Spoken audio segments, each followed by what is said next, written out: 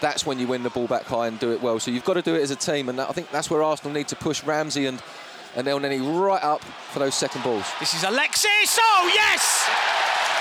Well, David Hillier suggested that Alexis could be the man tonight. We heard from Rob Kelly in our pre-match show with all the stats about what he has done over the course of the last few games, and it's been proven very early on in this fixture with a terrific hit that has given Arsenal the lead. So, free kick just outside the penalty area.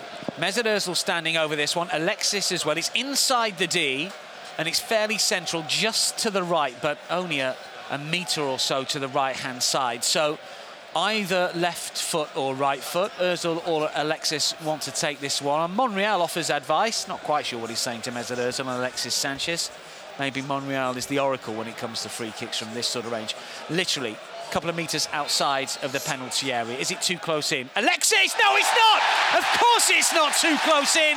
The Chilean has got a second, and he manages to beat Ben Foster, and Arsenal double their advantage here.